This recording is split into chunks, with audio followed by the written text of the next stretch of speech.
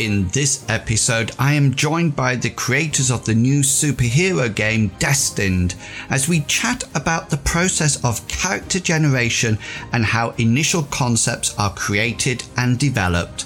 Welcome to the official Mythras Matters podcast, Season 1, Episode 14, Character Concepts and Creating Heroes.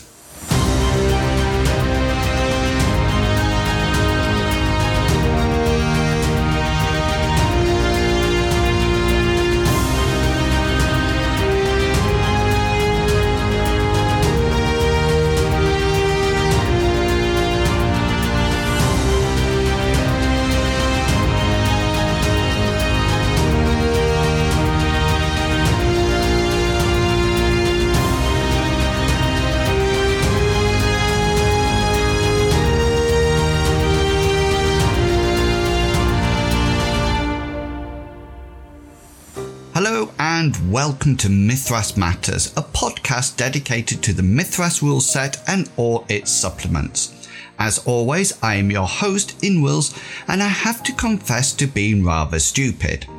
As I was writing the script for this episode, yes, I do actually write scripts for these, I suddenly started to wonder how close we are to celebrating the first birthday of the podcast. Then I realised that if the podcast is monthly and we are on episode 14, then I actually missed my 1-year-old birthday celebrations. Oh, never mind. Let's look forward to the second year celebrations of the podcast next April. Put the date in your calendars now. So, as we slowly start to emerge from lockdown, I hope you're all looking forward to meeting up with your familiar gaming groups to enjoy some real-life role-playing sessions. Although I started my role-playing journey sat around a huge dining room table at home with my mum kindly giving over the room to a group of teenagers, all my RPG experience now is currently online. It does provide some issues at times, especially if internet connections become faulty, but we managed to continue playing throughout the lockdown period. Also, can I say thank you for all your support. I really appreciate everyone who listens to the podcast, contributes, or has kindly become part of the Patreon crowd. The whole podcast takes some time to create and the workload is eased by your contribution and dedication. So I know I say it every episode, but I just would like to say again, huge thanks. Okay, time for some news as we delve into the campaign updates.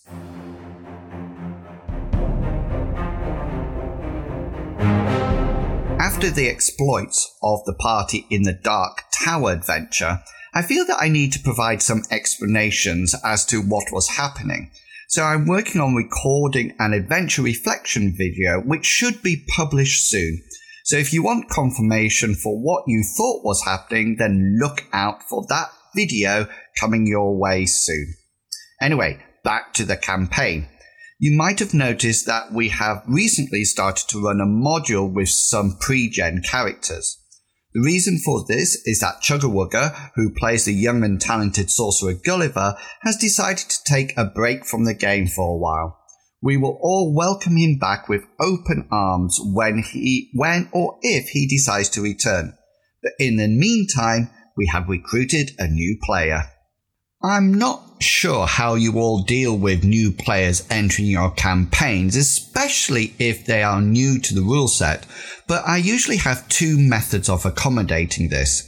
First, I bring in an NPC for the player to take control of. This allows the player to experience the system before they actually make up their character. Medivac, the player who plays the nomad from the steppes Hazra, played a guard in a few sessions in order to get used to the system before he actually created his character. My second method, and the one which I chose this time, is to run a module with some pre-generated characters so that the new player again experiences the game. I actually really like this second option since it also allows the existing players to have a vacation from their own characters and play something different in different roles. And you know what they say, a change is as good as a rest. I actually run quite a fluid campaign, and I completely understand that it is the players who make the game, not necessarily the GM. So if players get bored or start to dislike their characters, then I would be quite happy for them to change. However, by having certain breaks in the campaign, but not in the role-playing, we can continue with the existing campaign feeling refreshed and ready for more. Anyway, we now welcome Captain Kangaroo to the campaign and hope he will enjoy his stay with us.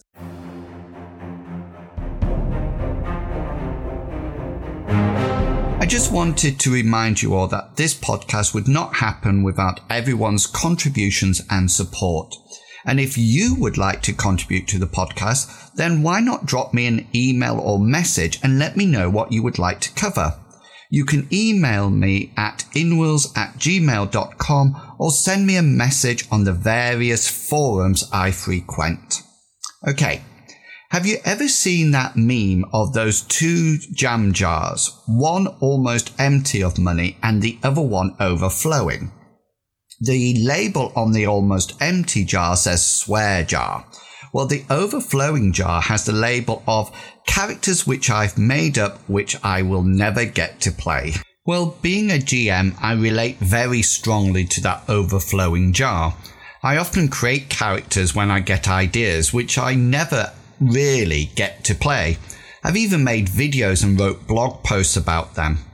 But how do we actually create characters? What are our starting points? How do we develop them? Well, I managed to grab Mike and Brian, the creators of Destined, the new superhero game based on Mythras, from their socially distant respective bat caves to have a chat about what I think is one of the best features of any role-playing game: character creation.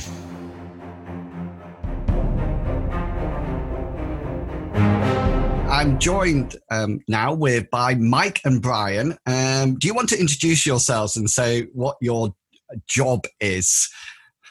You can go first, Mike. Mike Larimore. I was the writer on Agony and Ecstasy. I wrote Elevation for M-Space, and I'm currently working with Brian Pivic on Destined for Design Mechanism. Yeah, and I'm Brian Pivic. I am the managing editor at the Design Mechanism.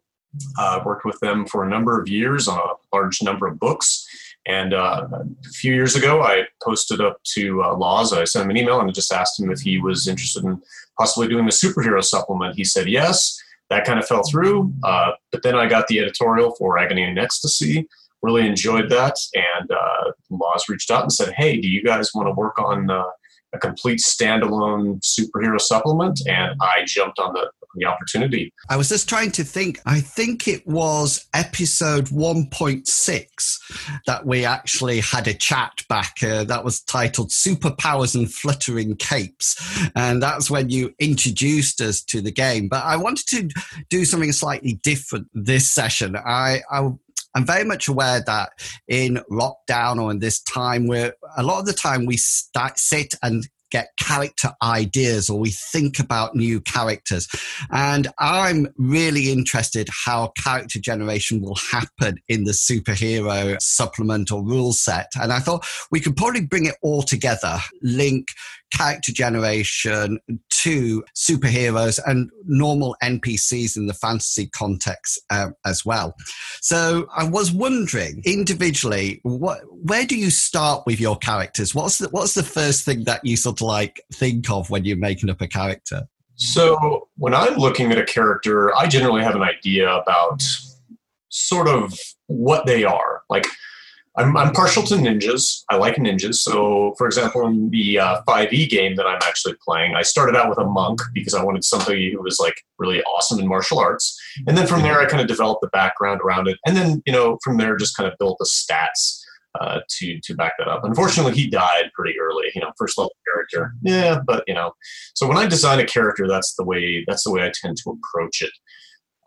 For NPCs, because I'm primarily a GM, I tend to look at the backgrounds of the characters as run by the players and then develop that NPC around what would be a good antagonist to that character. what would be a helper for that character. And then from there, I just, again, develop stats. Again, they're very very quick and dirty when it comes to NPCs in my experience, but that's just like the way I run my games. I've only played 5e D&D 5e once or twice, but I played Advanced Dungeons and Dragons first edition, and there was a book then called Oriental Adventures, which was all set up with all the ninjas, etc. It was absolutely brilliant. I loved it. What about you, Mike? How do you create them? Well, first, my question for Brian, is your ninja really dead, or is he just hiding very, very well? I'm pretty sure he's dead. I created a sorcerer because, my monk was really bad. I'm kind of in the same boat Brian's in. I've typically, for most of my gaming career, have been primarily a game master. So it's only relatively recently, I have maybe the last decade or so, I have a group where everybody likes to game master and everybody's excellent at it. So it's kind of a nice thing. We do a round robin where we kind of switch off. So I've got to play a lot more. So for me, a big part of it now is that since I haven't had a lot of time to play over the years, is I kind of go on to the concept, I'm a concept first person, but I look for something that I've never tried. Because I've kind of like a rogue, warrior character, for most of my gaming career. So, I played my first wizard, in 30 odd years of gaming, probably about 5 years ago, my first cleric, in a 5e D&D game. And I'm currently playing a luchador in a Shadowrun game. So, or Mexican wrestler. So, yeah. So it's just one of those things, like trying concepts things that, just seem interesting or strange or fun, or we had a very lighthearted game a little while ago that a friend of mine ran where I was a paladin, and I intentionally dropped his intelligence stat down as low as possible because I wanted him to be just completely oblivious to everything around him, just and just kind of a fun, silly character. So I mean, the concept is always first, but then then after that, and that's why one of the things I like about Mithras is passions, because my background's in psychology, so it's about how do people think and tick. So I think of, what's motivating, what's driving the character. And that kind of goes for when I game master too. Why is this person dealing with the characters? Why do they have an important role in their lives? Or how are they going to screw them over? Or how are they going to, try to help them? And, what's their reasoning behind it? So that's a big part of it too. So. And I really like the passion element of Mithras. I don't know if you've seen the character I play in Lyonesse, but Surford has a passion of falling in love easily. I'm always trying to avoid being successful rather than being successful in that one. So I really like, and I'm sure there's some psychology behind it somewhere, but I really like sort of like evil characters, and I always love making up not necessarily chaotic evil or really nasty stabbing characters, but people who've got that evil tinge to their personality. And so when it comes to superheroes, I'm firmly on the supervillain side. So with the new game, is that going to be possible? Does the character generation start from that concept? I would say the character generation and the intent behind this book was a sandbox. That we really wanted something that people can take and mold and shape into whatever campaign that they want. So if you want to play a campaign of villains, that's perfectly up to you and your group, and there's nothing in the game that would restrict you from doing that. It's all about your passions, your motivations, whatever the plan for the campaign actually is. So I mean, yeah, no, that would work perfectly well. And you think even in terms of comic book medium, I mean, the Suicide Squad, are quote unquote reformed villains, who are basically being coerced into working for the government. And then there was Marvel's Thunderbolts, about a group of villains that pretended to be heroes when all the main heroes vanished from the world. So, there's definitely precedent. And even if you go into some of the mainstream heroes, the Punisher, he's a very, very messed up, guy who has no problem gunning down a whole room full of criminals. And so, he's at best a anti-hero, but even when he first debuted in comics, he was a villain. So, I think there's absolutely, room for that within this game. This is your game. Whatever you want to do with it, whatever stories you want to tell, that's the whole purpose behind it. So that allows that wonderful flexibility that we've known and loved from Mythras in any case, to create and adapt it more to how players want to play or how GMs want to actually GM it then. Exactly. And to me, even villains, the best villains have definite shades of gray. Right. That their motivations are more complex than just, except unless, like someone like the Joker, who is very much, psychotic. But most villains, there's a reason, or they feel that they're right. I think even in the book, I think we have an example. There's a section in the Game Masters thing about creating villains and talks about what motivates them. And, a good example is like Lex Luthor, who, believes he is the good guy. And I think most villains really do. They don't go into it believing that they're the bad guy. So, I think even that lends room for a lot of complex characters and interesting player characters doing that kind of campaign. Fantastic. I know when in the sort of like the Mythras rule set, we have this idea of their profession and their culture, then their profession. And I must admit, when I'm making NPCs up, I don't tend to dwell a lot on that sort of like part of the character generation. I tend to think, they're going into the campaign. Maybe profession comes in now and again, but I sort of like mix and match. Do you think culture is an important aspect of your characters or your NPCs when you're creating them? For myself, culture generally has an impact on the game as a whole. I wouldn't say that it necessarily has such a big influence on character development or NPC development. But if I'm playing, let's say, a fantasy game where you have some primitive and then you have a barbarian character, I'll try to play up on that as much as possible. Within Destined, and forgive me if I say this incorrectly, Mike, but in my opinion, like, culture is generally pretty subsumed by the powers that you gain as a character. You can, of course, and we have examples of that, where you can play a character sort of like Black Panther, where you come from, a culture that is far more advanced than, standardized, comic book culture. Or you have superpowers and you come from like some small island in Polynesia that is, never been in touch with modern technology. So the opportunities are there for, you to utilize that culture as much as you feel free to as a GM or as a player. Yeah, I know exactly. I think we have 4 cultures in the game as of right now, and they're all pretty simplified, but because of that same reason, like you said, there's so much more that goes into a hero. Right now it's urban, rural, archaic, and advanced. And basically the idea is to kind of cover, a lot of superhero stories might take place in a massive superhero city. But then you have someone like Superman who comes from a small town. And how does that change his sensibilities in terms of how he approaches things as a hero versus someone like Batman, who was, raised in this massive city. And then, archaic for those characters who maybe fall between the cracks or got shunted through time, or someone like Wonder Woman who came from an isolated culture. And then advanced could be your time travelers from coming to the future, your aliens, like Black Panther, like Brian said, that comes from this highly advanced culture that, it's kind of giving you that basis. But yeah, no, I agree. It's something that it's more of an extra element to the character's background, but not absolutely essential.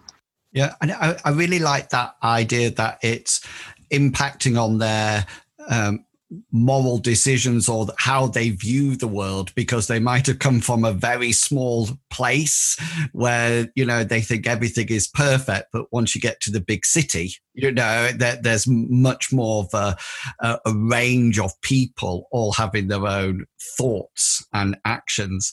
So what about professions then?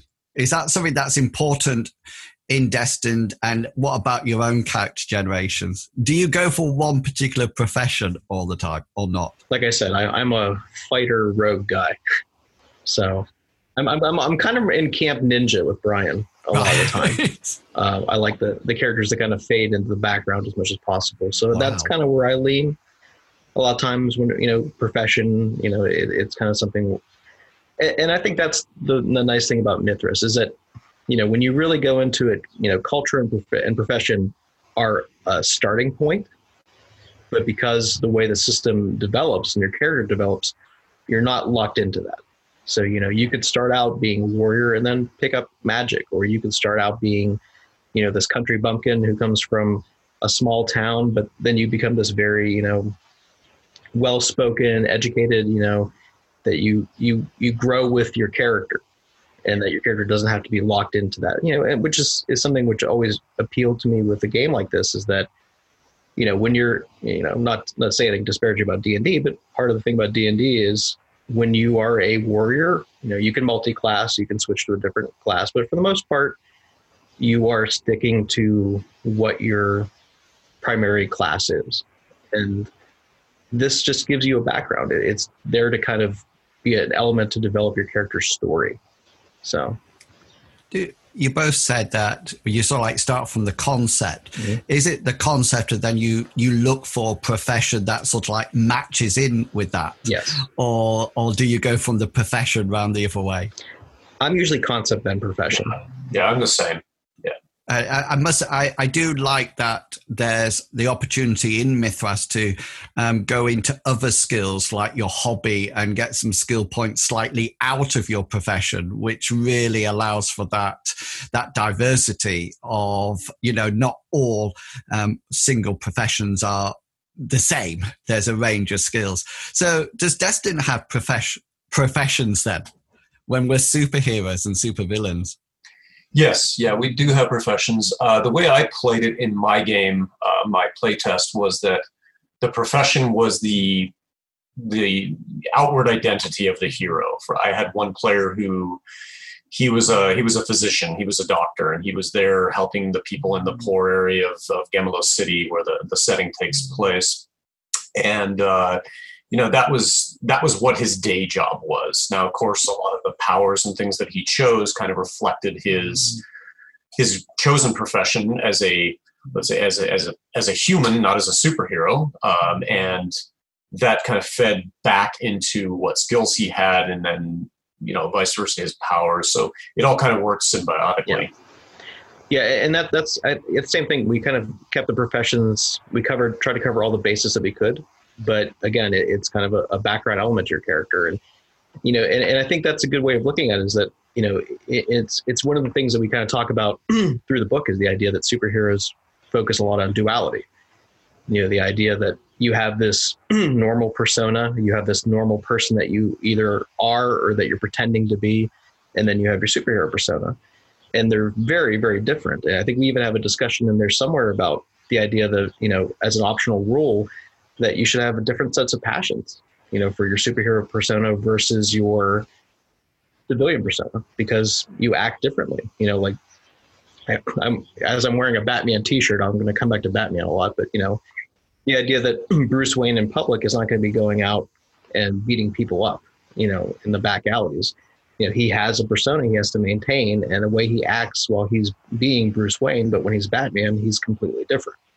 And I think that would be an interesting thing to explore in terms of a superhero character. And I love that coming from the supervillain aspect, in the case that there is this duality there that I can be very much, in the day job, very much somebody who's fighting for cause, political causes or whatever. But then, as a vigilante, I sort of like completely change. What about the skills? Because in Mythras, the profession sort of like dictates the skills.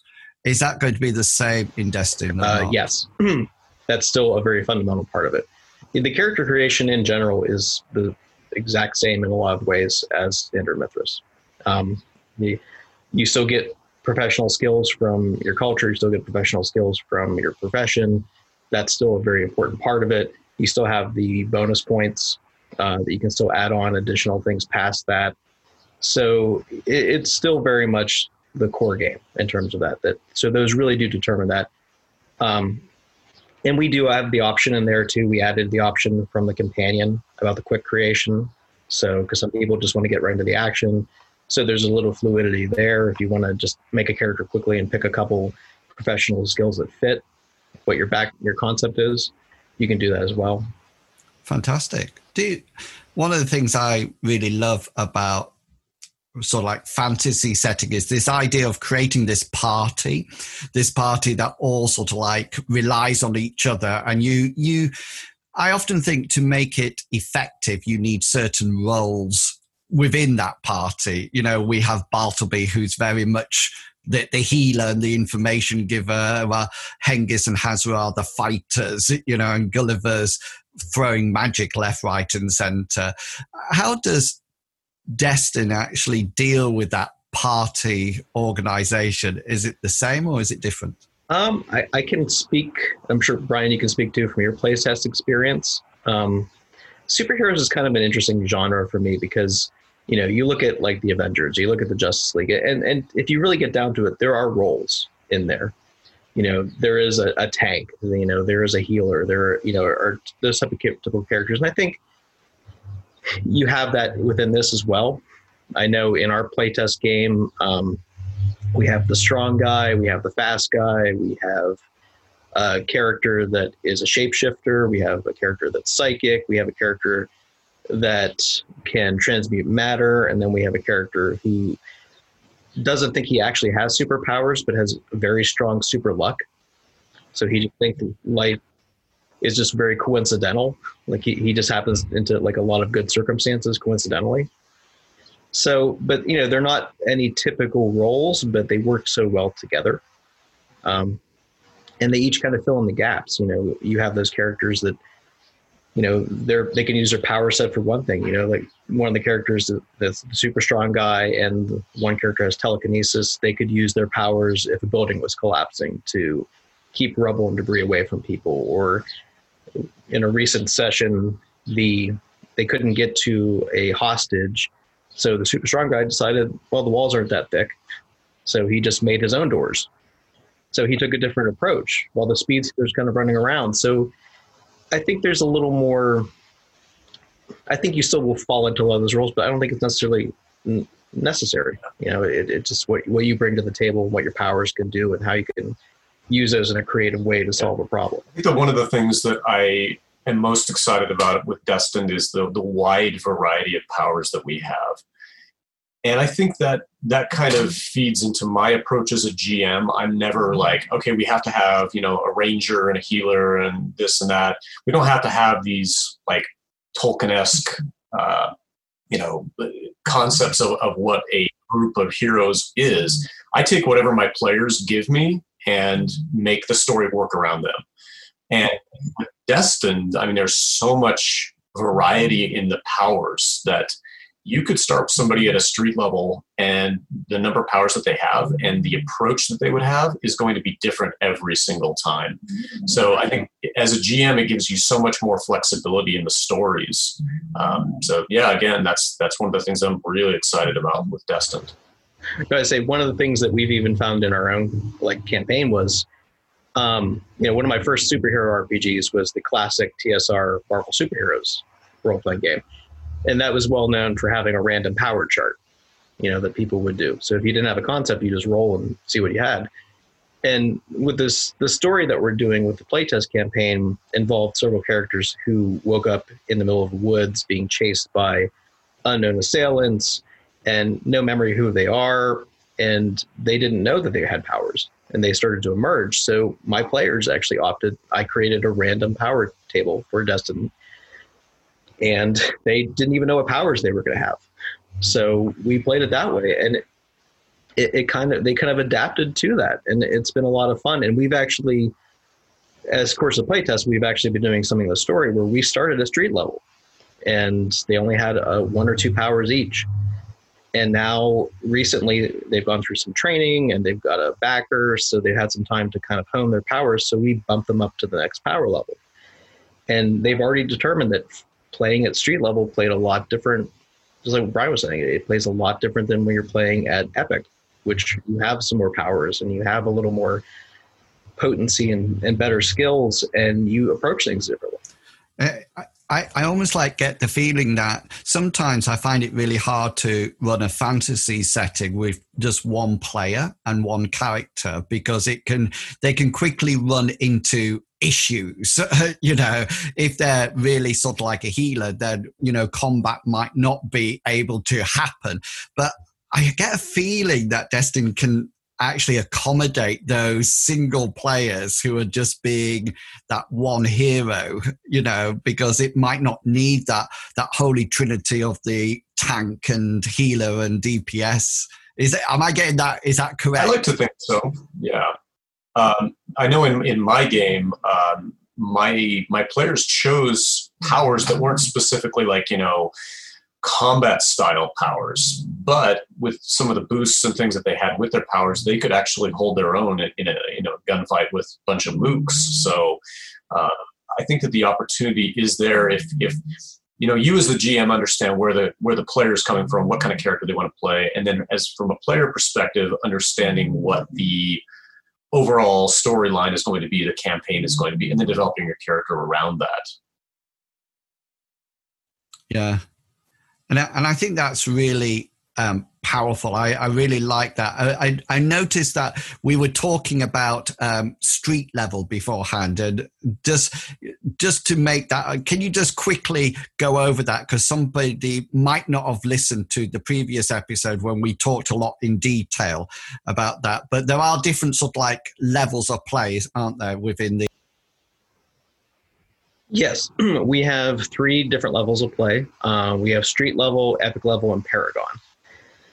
And street level is, you might have 1-2 powers at most. I think at best you can have 3 powers. And you're basically relatively normal people who have a slight advantage over other people. And in terms of playing that, I could say just from our experience, it does play that way. I think Mythras in general, I've always remarked how people go out of the mindset they have with other role-playing games, is that, you're just basically a walking bag of hit points in a lot of games, and you can just wade into combat, and you have a very definitive numerical measure of how much life you have left in you, so you kind of gauge it that way. But, one of my first favorite experiences in Mythras was them going up against a giant in a fantasy campaign I was running and having no idea what to do with it, because it wasn't a Dungeons and Dragons hill giant. It was a giant. They didn't know what it was going to do to them. They didn't know how powerful it was, and they approached it completely differently. They were very cautious. And I find in the street level games, it's the same way. You can't wade into a group of criminals and gang members just planning you're going to come out the other side without any scratches. You might actually get seriously hurt or killed. Epic is kind of, I would say it's a very typical power level for superheroes. I think what we said, Brian, the X-Men are probably a good example of Epic. A lot of the Avengers, that you have some powers and you have more skills, but you're still not completely indestructible. I think across the board, that was one of our design goals, that, this book, you're not going to be able to play Superman. You'll be able to play a Superman-like character, but you're not going to be shrugging off every bullet or shrugging off rockets, or you might be very durable, but you're not completely indestructible. And that's even Paragon, which is the highest level. You are very potent. You're much more potent than the average criminal, but that's where you're going to be fighting more supervillains and dealing with the bigger threats. So I assume that you have been GMs in your campaign. Is that correct? And I just wondered how have you gone about making up NPCs within Destin? Because you got that element of their superpowers. Do you go for superpower villains, or is it more sort of they have Lex Luthor that might have huge companies and lots of money? How do you approach that? In my game, I actually went for a shadowy figure in the background who was kind of running everything. Yeah. So my characters began with kind of, falling into some of the side activities of this group or organization, and then starting, questioning the people that they had captured or that they had beat up, asking questions about, okay, who hired you to do this? What's going on? And then so on and so on and so on until, reaching the final person. I went with a super intelligent, almost like an organizational, almost like a business-like organization, I would say, for this group, with this guy at the head who was wanting to take over Gemolo City and turn the barrio, I guess, for lack of a better term, into a very advanced, high-tech place, kind of like Silicon Valley. So that was his ultimate goal. I didn't, during my playtest, actually play with super villains as far as super powered villains. I just kept it very much like my characters were the only heroes around. And I know, Mike, I think you did something quite a bit different. In some ways, yes. In some ways, no. We're kind of going into if you, I know you played Agony and Ecstasy, and you read through it. So you know that there's kind of a couple unanswered questions in there about the origins of the villains involved and what created them.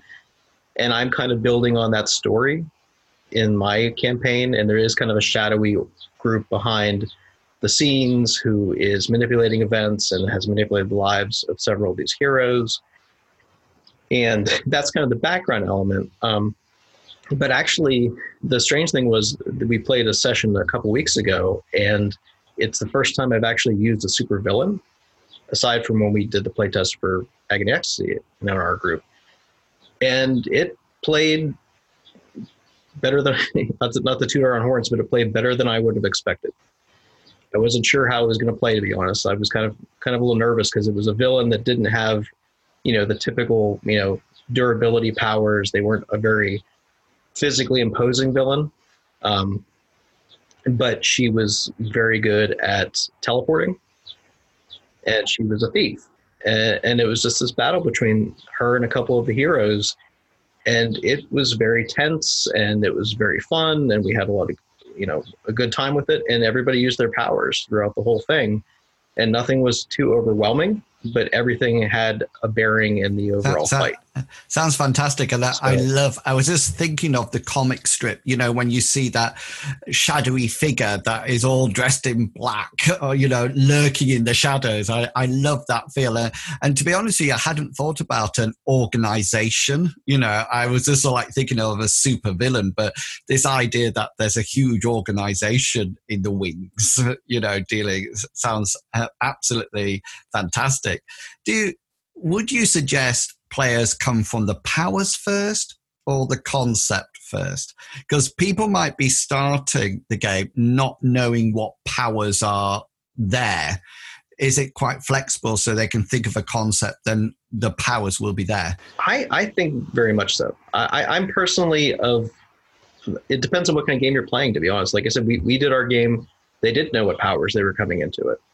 Now, several players started later, and they actually created their heroes just from the ground up with their powers intact. So we've done both approaches, and I think both were kind of fun. It was fun to have a character that was discovering their powers, that it wasn't necessarily something they had planned for, but they had to figure out a way to adapt to them. And it was fun having a hero that was just, he already had his powers in place and was trying to figure out how to use them to do some good. So he had a little better control over them. So I think it depends on your style, to be honest. I think if you want to play a typical superhero game, you probably want to go from the powers first. You want to kind of make sure you have all your bases covered. You want to make sure that you have characters that complement each other, so you're not having two heroes do the exact same thing. And, they're going to step over on each other's toes all the time. And I think as a game master, we talk about it in the book. We give warnings. There are certain powers that are just powerful, Mind control is a great example. That, we have a couple limits on mind control as is, that, it's not something you can just do willy-nilly, but it's something that as a game master, both using it against your players, but also having a player that uses against your villains, you have to consider that. So it's important for, I think, the group as a whole to work together. even with powers, especially. Yeah. I would absolutely agree. I think that you can approach it from either direction as a player. The first sort of play test, we actually ran both characters. I have two players, and they both ran the same characters through the play test. At the beginning, when they created their characters, we did a standard Mithras walkthrough of, hey, you have to roll for your characteristics, etc. And then from there, they chose their powers. And I said, you guys can either choose at random, because I actually had the random table that Mike loaned me, or you guys can just pick and choose whatever you want. And then we got about halfway through, and I said, okay, guys, let's switch out some powers just so you guys can play with something else. So choose specific powers that you really want to have. They don't have to be combat. They don't have to be investigative. They don't have to be, anything that's going to be, rules breaking or anything like that. But just choose some powers that you were interested in trying out. And they just inserted those, removed the old ones that they wanted, and then, we ran from there, and that worked just as well.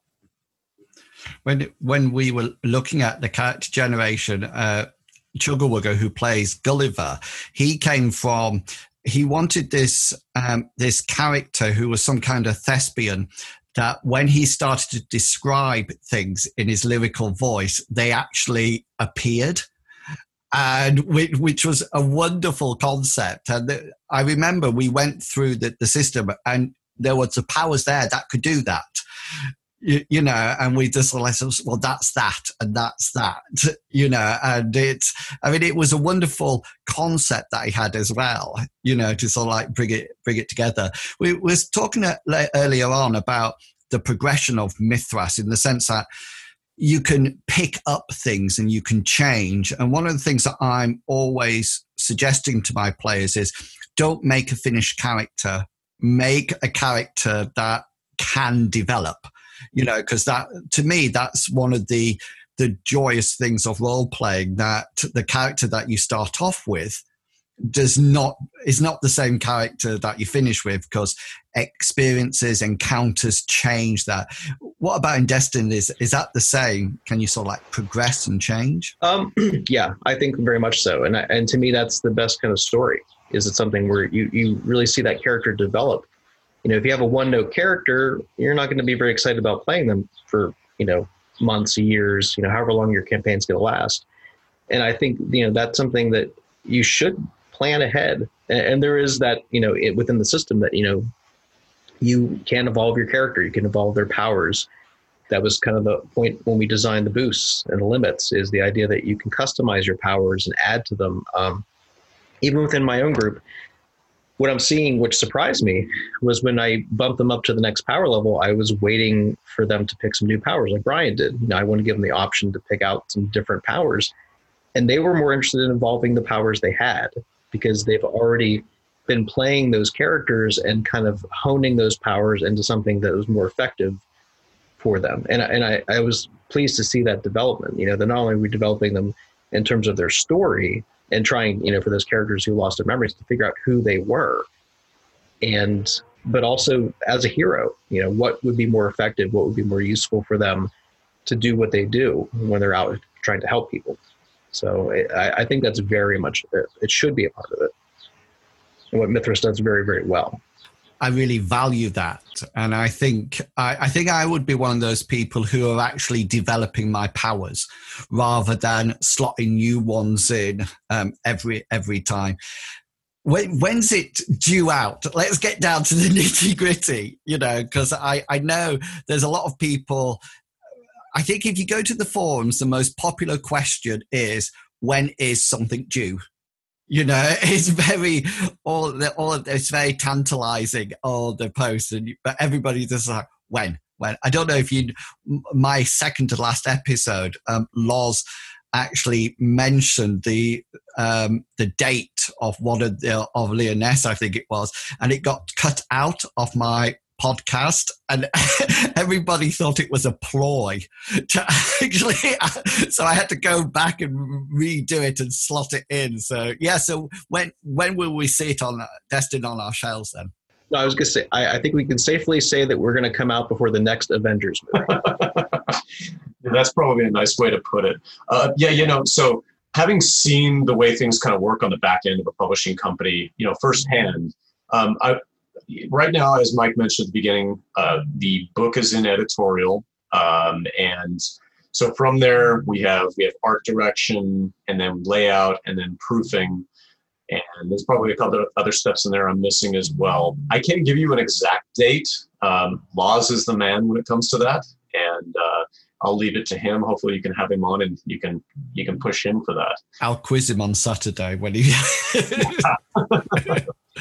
Because it's so tantalizing. I just want it. But if people want to get into this sort of like that theme of playing, I think Agony and Ecstasy runs very well, doesn't it? And it has, I think I'm right in thinking it's got all the basic rules in there that you need to actually play. Right. Well, and I think in the Mithras Imperative now that they put the powers from Agony and Ecstasy, and so even through that, you can play a superhero game.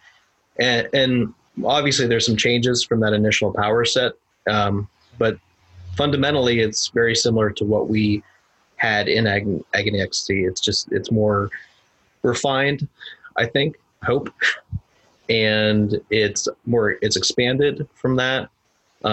We've had time to kind of develop it, and through Brian and I's games, we've had a lot of tweaks that we've made for the power system and for the game as a whole. So yeah, I mean, if you want to get a taste of it, it's right there. It's free to play, just through the Imperative itself. And then if you want to try out the actual adventure too, it actually feeds into, if you're interested in using the campaign materials we're going to have in the book, it actually feeds into that same story. So it's a continuation of what's in there. And it's well worth it. I've played it. It's very enjoyable. Well, thank you very much for coming along to the Mithras Matters podcast. I really do appreciate you giving up your time. And it's been really interesting to hear about how you create your own characters, NPCs, and the tantalizing news about Destin as well, hopefully sooner rather than later. Thank you. Thank you very much. And that's it. Another episode of Mithras Matters completed. I'm going to head off and make some more characters for my ever overflowing jam jar. So until next time, have a great month of gaming, and I will chat again to you all in August when I'll have a review of the module we are currently playing in our campaign. Until then, I hope all your opposed rolls succeed and provide you with a well-deserved special. Thanks for listening. See ya. Bye.